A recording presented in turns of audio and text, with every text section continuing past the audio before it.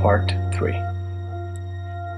Hans' work in Germany on his visit to the SS. Eugene's heart almost stopped when he saw that one of the pilots climbing down the plane was Hanz. This time he looked sharper than ever, with what appeared to be new clothes and a shorter hairstyle. During the first couple of minutes, Hanz was busy talking with fellow pilots and showing around the massive new plane. Eugene tried to get as close as possible to him and carry as many things as possible to be noticed. It worked, and soon he received a handshake from Hanz. But more importantly, Hanz asked him for some help later on. They agreed to meet in the hangar after unloading the plane. After 6 hours of work, Eugene had only a bit of energy left. His excitement, though, was still fully there. Right after finishing the unloading process, he moved to the hangar. There, he found Hanz and his co-pilot, a dark-skinned man that towered both of them. He was Italian. His name, Roberto. He was a very experienced pilot. He had flown basically every airplane available in Italy. He was also a test pilot for new military fighters produced in Italy as well. Roberto had also flown Junkers and other German planes. The two pilots were smoking from the same pipe and had a cup of coffee each. As Eugene approached, he was greeted by the two men, and they immediately asked for food. Eugene had some pasta to spare. In reality, it was his dinner, but he was willing to replace it for a spare apple that he had in his pocket, if that meant spending time with the pilots. After a couple of minutes, where the two pilots talked about the latest flights and their involvement with the government, the real reason for the invitation was evident. The new plane was going to be based in the small airfield, and they needed a new hangar and a new crew. The deal would require a lot from Eugene and the other ones that had already been recruited, most of them with more experience and better paid. Eugene had a different deal. He would work building the new hangar, and besides a small wage, he would get access to fly lessons on the smaller planes that Hanz would fly during the weekend. Eugene accepted straight away. It was his dream. The training began soon during the winter, and by next year, Hanz and Eugene were flying together.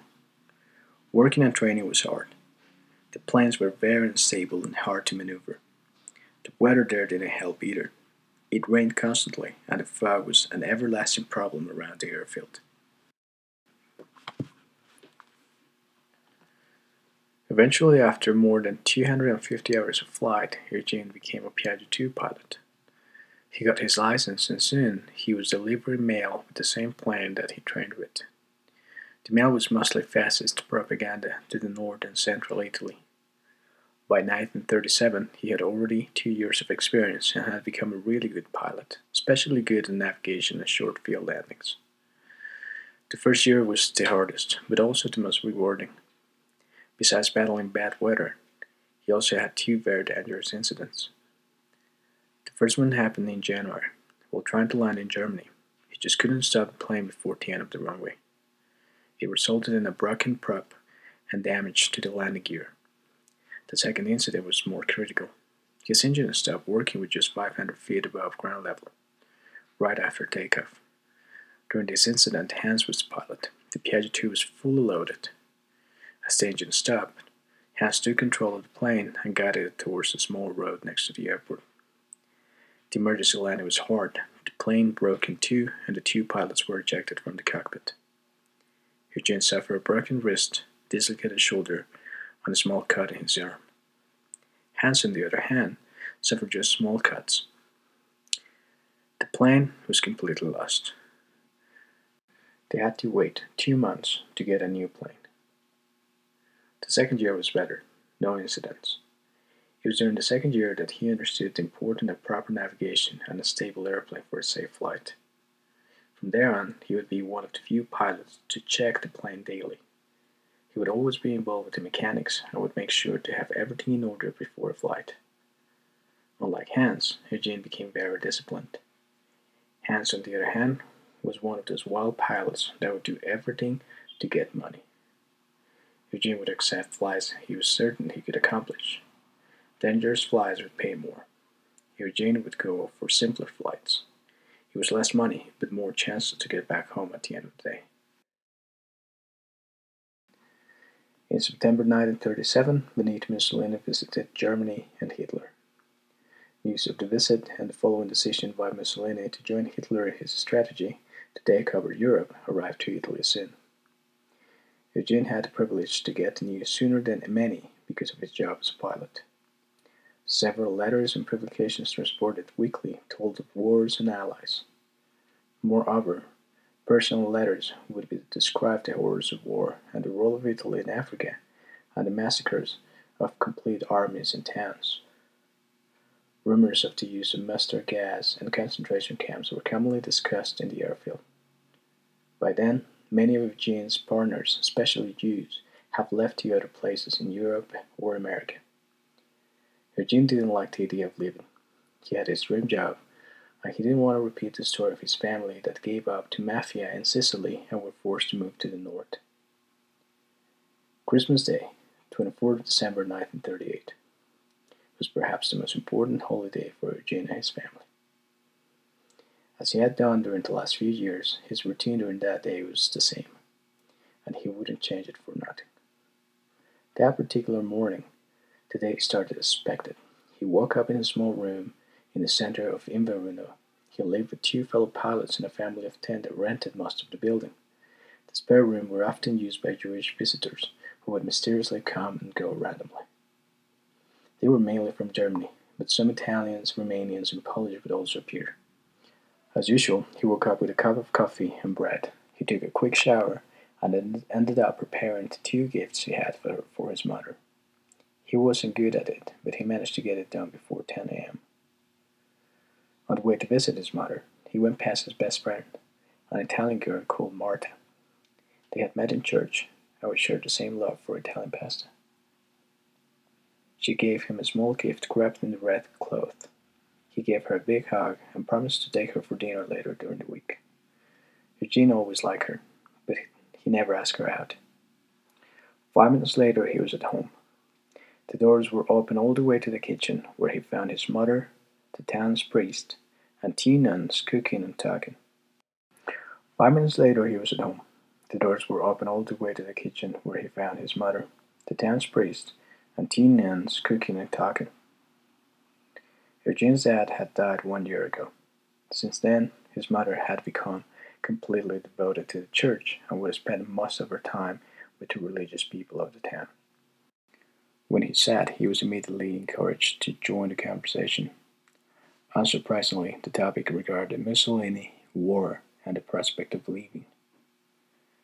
After a quick lunch with bread and prosciutto, the group moved to the church and prayed for a couple of hours.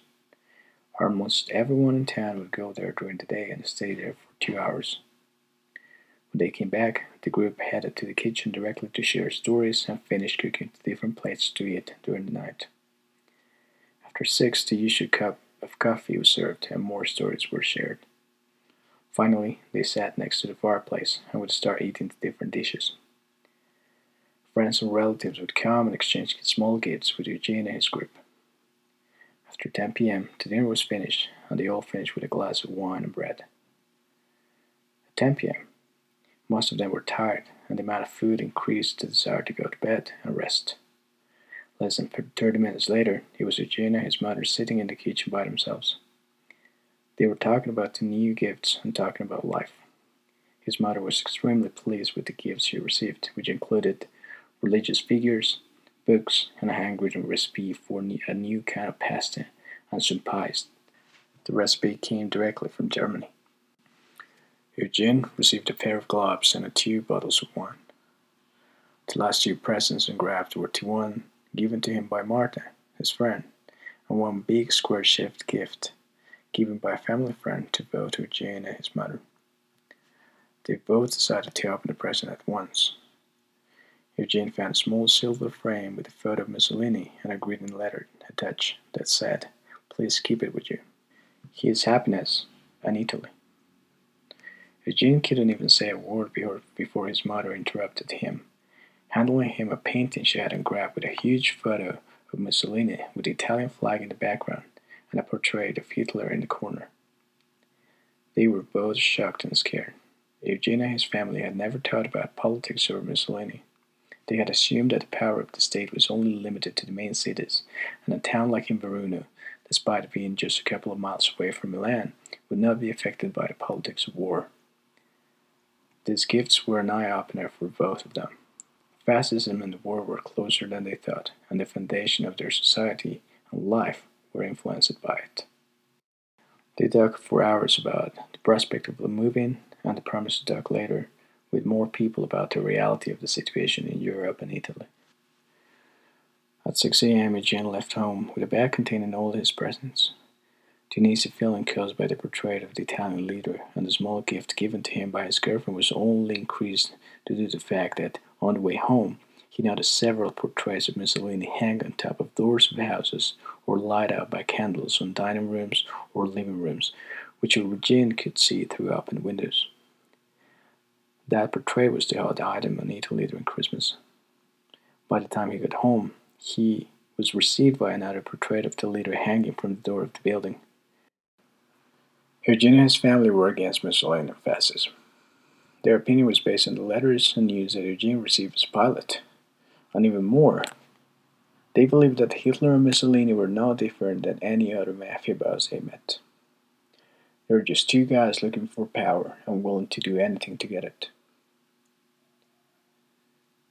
But more than that, not a lot of people in Italy would have the privilege to receive the reality of the situation. Hence, as a pilot, Eugene and his family were completely against him, ever since Mussolini became a powerful man. Eugene was particularly scared to be part of the military or to be forced to join the army as a pilot. He hated the prospect of war, and his knowledge of the dirty war carried out in Africa made him angry and supported his position to go against the Italian government. By noon that very same day, he had read and talked with enough people to have a clear mindset regarding the situation. He was thinking about leaving now. It was a hard decision. He had his dream job, his life, and his future in Italy. At 9 p.m., he received a telegram from Hanz. As usual, he had accepted a job to fly during Christmas. He was now in Germany. The telegram was simple. It read, "I'll come back in 2 days or 3. I need to talk with you." Eugene didn't fly during those 3 days. The weather was bad, and more importantly, the airfield had been partially taken over by a general of the army. Part of the airfield was now dedicated to recruitment. 2 hangars had become recruitment centers, where new recruits would sleep until they were transferred to bigger installations in Milan.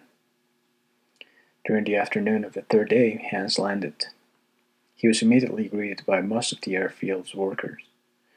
Eugene was among those greeting him. After a couple of minutes, Hanz called Eugene and asked him to meet him at 10 p.m. in his house. Hanz looked distressed. He was always very excited to share news about a place he visited, or to share his adventures around the world. This time he was quiet. At 10 p.m., Eugene was there. Hanz's house was an apartment near Milan. As Eugene entered, Hanz offered him some wine. "You will need it," he said. Hanz closed the windows and locked the door. He looked concerned. He sipped a little bit of wine and told Eugene of his latest trip, a trip that took him to Germany. Hanz had been hired by a man called Otto. He was part of a group called the SS. He was an old friend of Hanz. Otto hired Hanz in a rush. He needed a willing pilot to work for him for a couple of weeks during December. The weather and time made it hard for anyone to find a pilot. Hanz was one of the only ones available. The job was simple. He would fly from Italy to Germany and then work from a small airfield nearby Munich. When Hanz arrived, he was received by Otto and a bunch of his colleagues in a very fancy restaurant in Munich. They talk about soccer, food, and girls. At the end of the dinner, Otto and Hanz talk about the work to do. Hanz's job was to fly the plane twice per day from Munich to the border with Poland. He was to start the next morning. During the morning, Hanz got a big surprise when he was picked up by a military car and taken to the airfield. The airfield in question was empty. Only a single plane was surrounded by boxes and boxes of things to be transported. As usual, German organization made it simpler for Hanz to take off with a full plane towards the border with Poland. The boxes were branded with the SS symbol and the swastika and some numbers. After a couple of hours, the plane touched down next to Poland, where he was received by more SS men. They immediately unloaded the plane and sent Hanz back to Munich. On the way back, Hanz kept wondering what those boxes contained. He realized that despite the size of the boxes, the content was not very heavy. After landing in Munich, Otto was there to receive him and take him for some beers. It was late in the afternoon when they arrived to Otto's house, where his wife and 2 kids were waiting. Hanz was welcomed to the dinner table. It all looked very traditional and cheerful. The family talked about schools, sports, movies, and airplanes. Otto's 2 kids were particularly interested in Hanz. They had never had a real pilot at home. Both kids kept asking Hanz about airplanes, landings, clouds, and everything else. Hanz was not really used to deal with kids. Otto saw it on his face, and then he sent the kids to play outside. When they left, Otto and Hanz talked about other things. As usual, the conversation became political. Otto asking Hanz about his opinions on Jews, America, and Italy becoming an ally. Hanz hated politics, but he had to deal with it. At the end, Otto was not only his friend, but also his boss.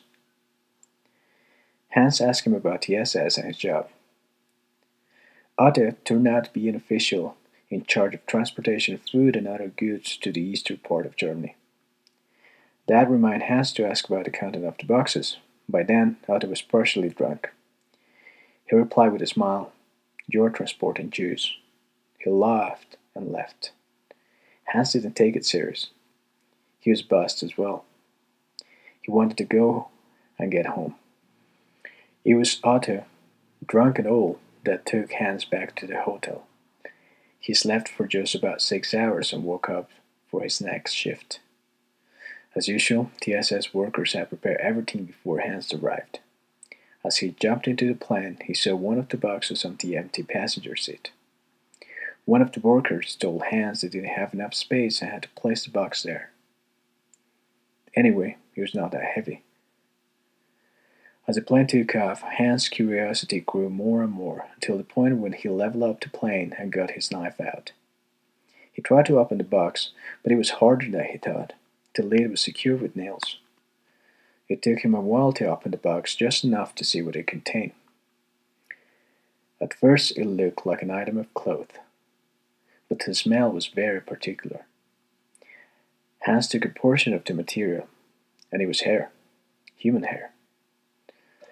By the time he realized that he was about to arrive to the intended airfield, he had to rush to close the lid and try to forget about it. Once he landed, a younger official received him. He looked very young. Although Hanz wanted to ask about the origins and destination of the content, he was rushed to go back to Munich as soon as possible.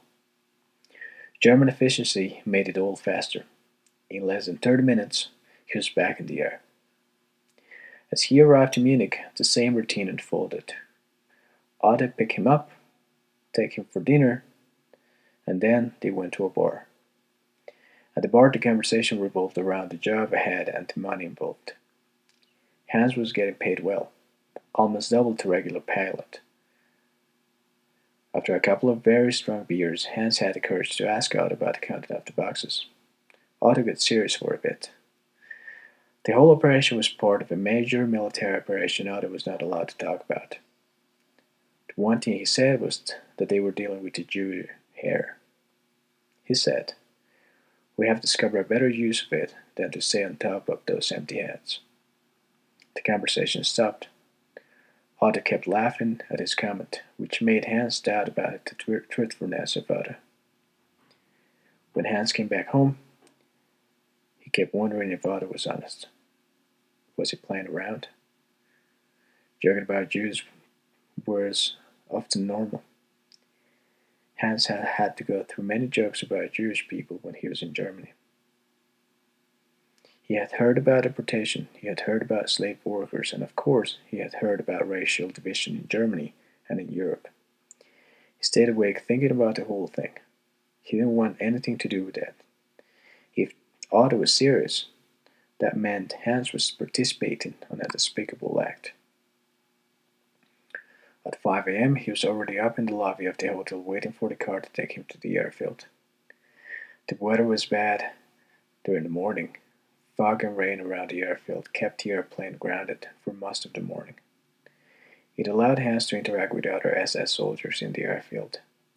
They played chess and drank some coffee. At 2 p.m., the operation was cancelled. The rain kept pouring in, and the fog was too thick for anyone to dare to take off. Hanz had to wait until 7 p.m. to get his ride back to the hotel. Instead, a younger officer offered him a ride in his car. Hanz accepted.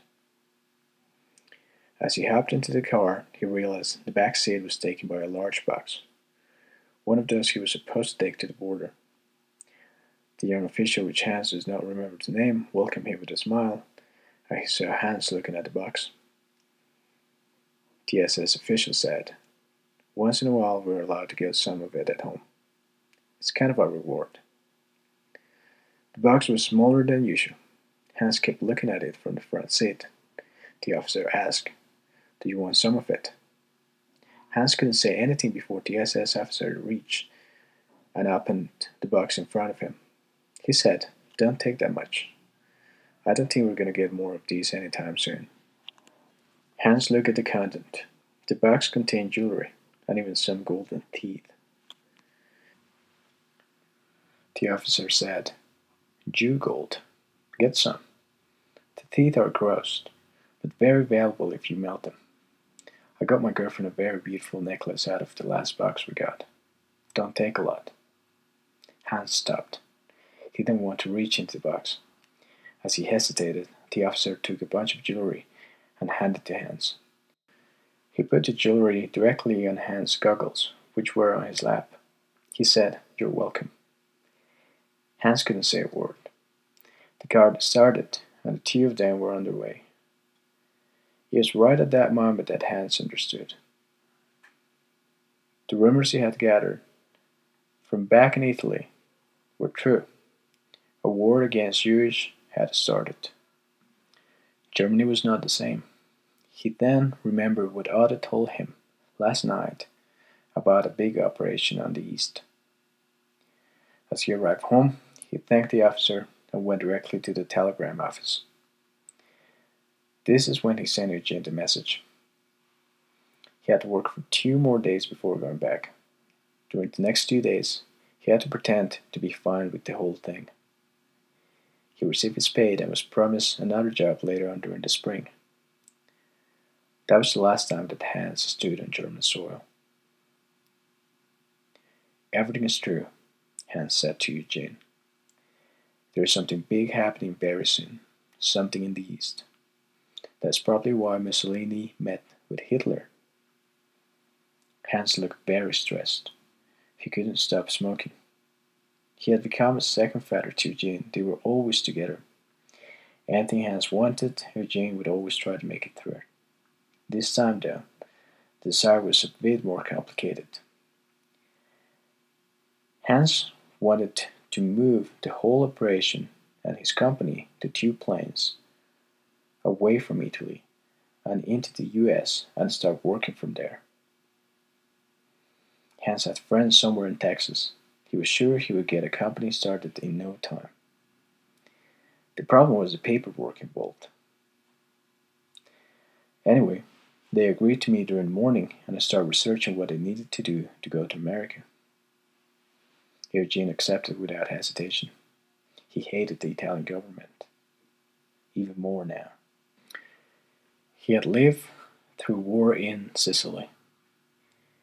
He didn't want to go through that again. Next chapter, Eugene tries to go to America, and Hanz is arrested by the Italian police.